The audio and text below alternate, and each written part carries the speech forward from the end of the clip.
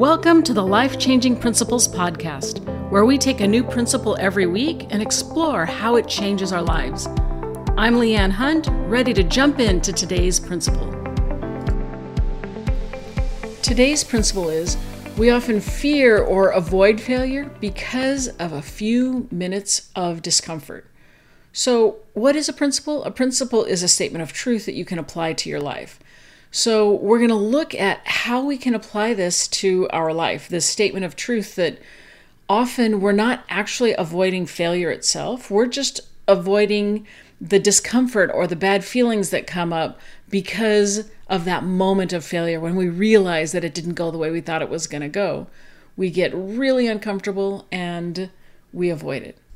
So let's unpack this principle for just a minute.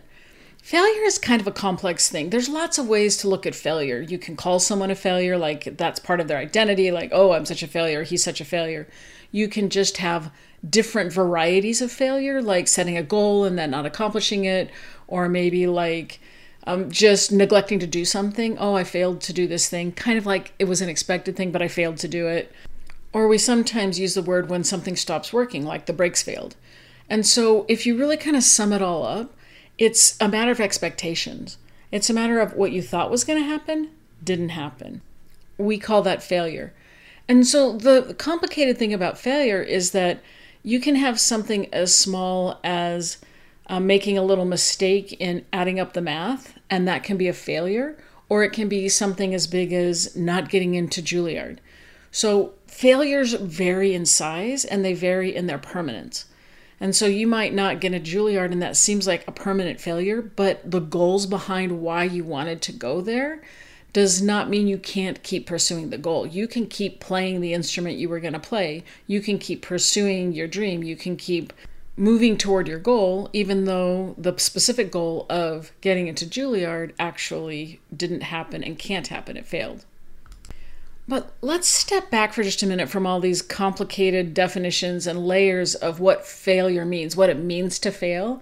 And instead, let's bring ourselves to the moment of when we realize we failed something. The moment when we realized, oh, the person I just saw that just passed by, I was supposed to do something for them, and I realized I never did that thing. That's a moment of failure. When we get our test score back and we see the score, that's a moment of failure. In that moment, it feels bad. And if you can bring yourself to that moment, that's what we're going to talk about, is how to work through that few moments of terrible feelings so that you can move forward in your life, so that you can take your failures and learn from it. That's what people who are really successful do. They've learned how to fail. They've learned how to take failure and just use it as a learning experience. So failure now becomes no big deal. It's not a part of their identity. It's not part of who they are. It's just an experience from their lives that they can learn from. I think we could all agree that failure produces experience, that it produces learning, that it is an essential part of progressing and growth.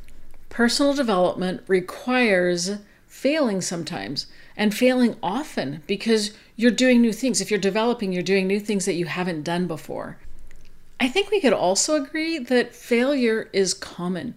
Everybody fails. It's not just common, it's a part of the universal experience of being human. And so we all fail. So here's the question I have. If failure is really useful and failure happens to everybody, why is it such a big deal? Why do we avoid it? That brings us to the principle. We often fear or avoid failure because of a few minutes of discomfort, that failure moment that we just talked about. Let's take a look at that moment and think for a minute about the kinds of things that we sometimes do when we're in the middle of a failure moment.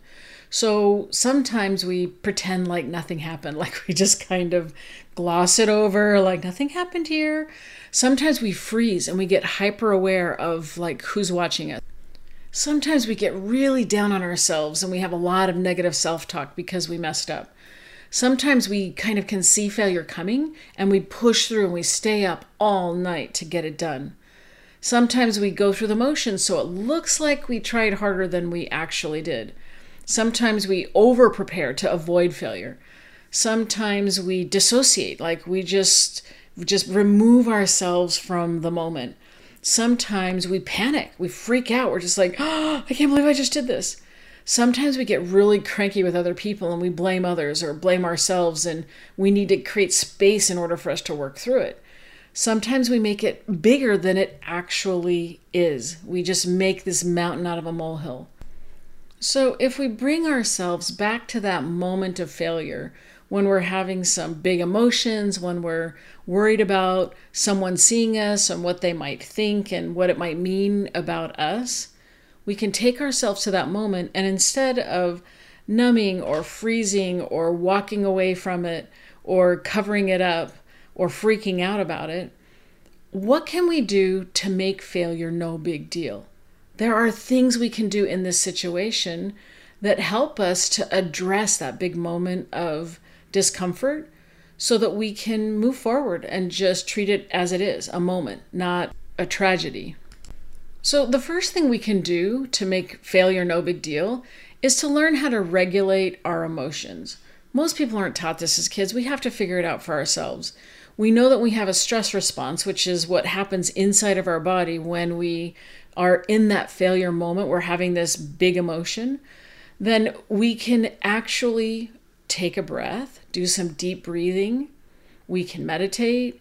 We can count backwards. There's all kinds of things we can do that will actually trigger our body to calm down.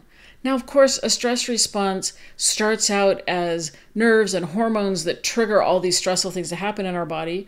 And by the time we breathe to tone it back down, it'll take a few minutes for that to occur. But knowing that our breath literally triggers the cool down period helps us to breathe for a minute and to tolerate big emotions. We can also just feel our feelings. We can take a minute to feel disappointed or embarrassed or frustrated or angry or whatever it is that we're feeling. Another thing that we can do to make failure no big deal is we can pay attention to the thoughts in our brains. So thoughts are just sentences in our brains. They're not true. We don't have to believe them. They're just sentences that come up as our brains try to make sense of the world and try to create stories. And so we can pay attention to those, not because we're going to focus on them, but because we're going to notice them and let them pass. Notice them and let them pass. In that moment of failure, we don't get caught up in our thoughts. We just go, oh yeah, I'm having that thought. Oh yeah, that's my story that I'm not good enough.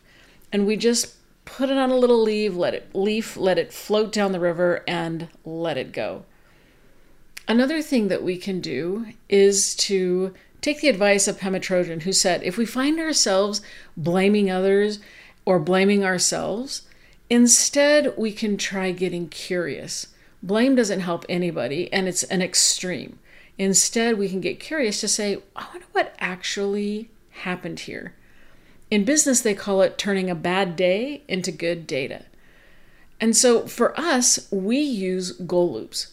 Goal loops is a way to be calm and brave and face whatever happened with 3 simple questions. What went well? And why? What didn't go well?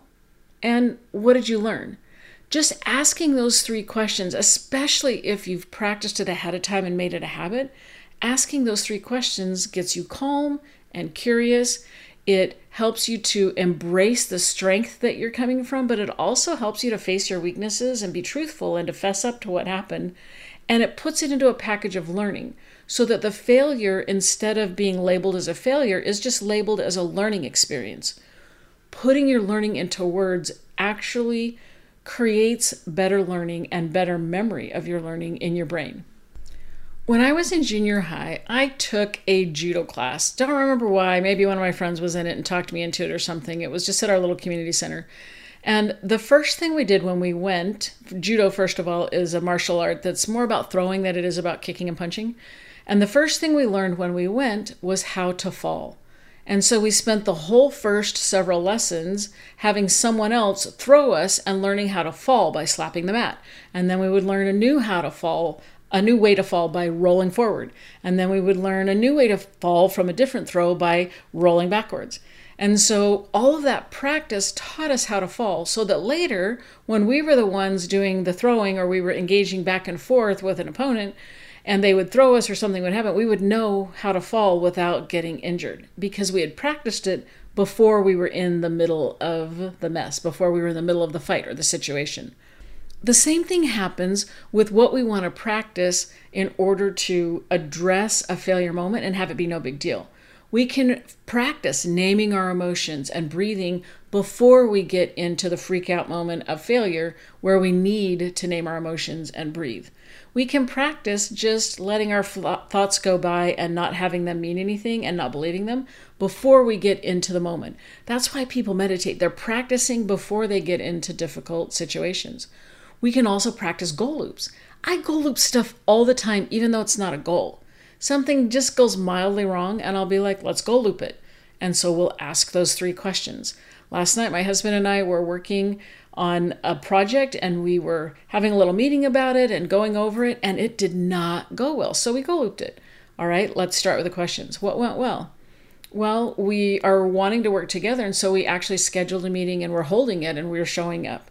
And we both have some good ideas in this meeting. Why did that go well? Because we're committed to making this project work. We're excited about it. Can you see how that starts us off with kind of a relaxed state of, oh, we have good intentions here, and we both have some strengths that we're working from. The second thing is what didn't go well. What didn't go well is that we started arguing and picking apart each other's arguments. What did you learn? What we learned after we pondered for a few minutes was we were both tired. It was late at night. It was not a good time to have a meeting. And so we tabled it and we moved forward and we're willing to start again the next day to say, let's have this meeting the next day.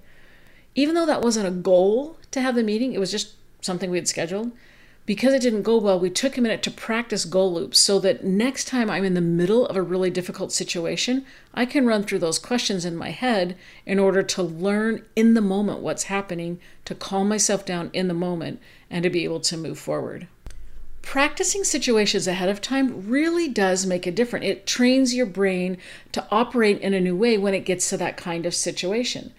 Take, for example, a therapist who's working with someone with social anxiety. One of the things that therapists can do, one of the tools that they have, is to help that person practice social mishaps. And so they actually, on purpose, go and create things that are socially awkward to see what it's like so that they can practice them.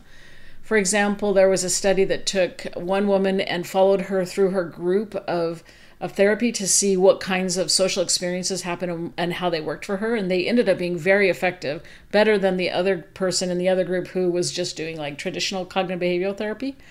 And so here are some of the things that she did. She gave a 3-minute speech in front of her little group of 4 to 6 people on something she was familiar with. And she practiced intentionally doing something she knew would make her uncomfortable. Another thing she did was give a 3-minute speech on something she wasn't aware of or wasn't really knowledgeable on. And so she just started talking about it, had to talk for 3 minutes. Another thing she did was have to go and make arrangements at a hotel because she was worried about inconveniencing others. She feared this inconveniencing other people. So she went to a hotel and made all of these arrangements and then got a list and then tried to negotiate the price. And then she rejected the offer because she, quote, changed her mind. That was her goal, was to go and do that and do it without apologizing or giving excuses. In practicing that socially awkward moment of inconveniencing people, she could then say, what was my anxiety level? What did the other person do? How did they react? It was intentionally practicing what she was afraid of. My daughter had a professor in college who required that everyone turn in one assignment late and get less than full credit. And if you didn't do that, he would make one of your assignments a 0. He wanted people to practice failing and get over this anxiety of, I'm turning in something late. Like, okay, turn in the first one late, make it late, you get a few points off. It's okay, you're going to survive this. We all experience failure, and because it's uncomfortable, most of us try to avoid it. How do we apply that principle to our lives? One way is to realize that we're not avoiding the failure, we're avoiding the discomfort. And so if we can learn how to manage discomfort, we're way more likely to embrace the failure, learn from it, and then move forward in our lives. Thanks for being here and taking a little time out of your busy life for personal development. I applaud you for that. We take change one step at a time. You're already on your way. You're already enough. You've got this. Have a great week, and we'll see you for the next principle.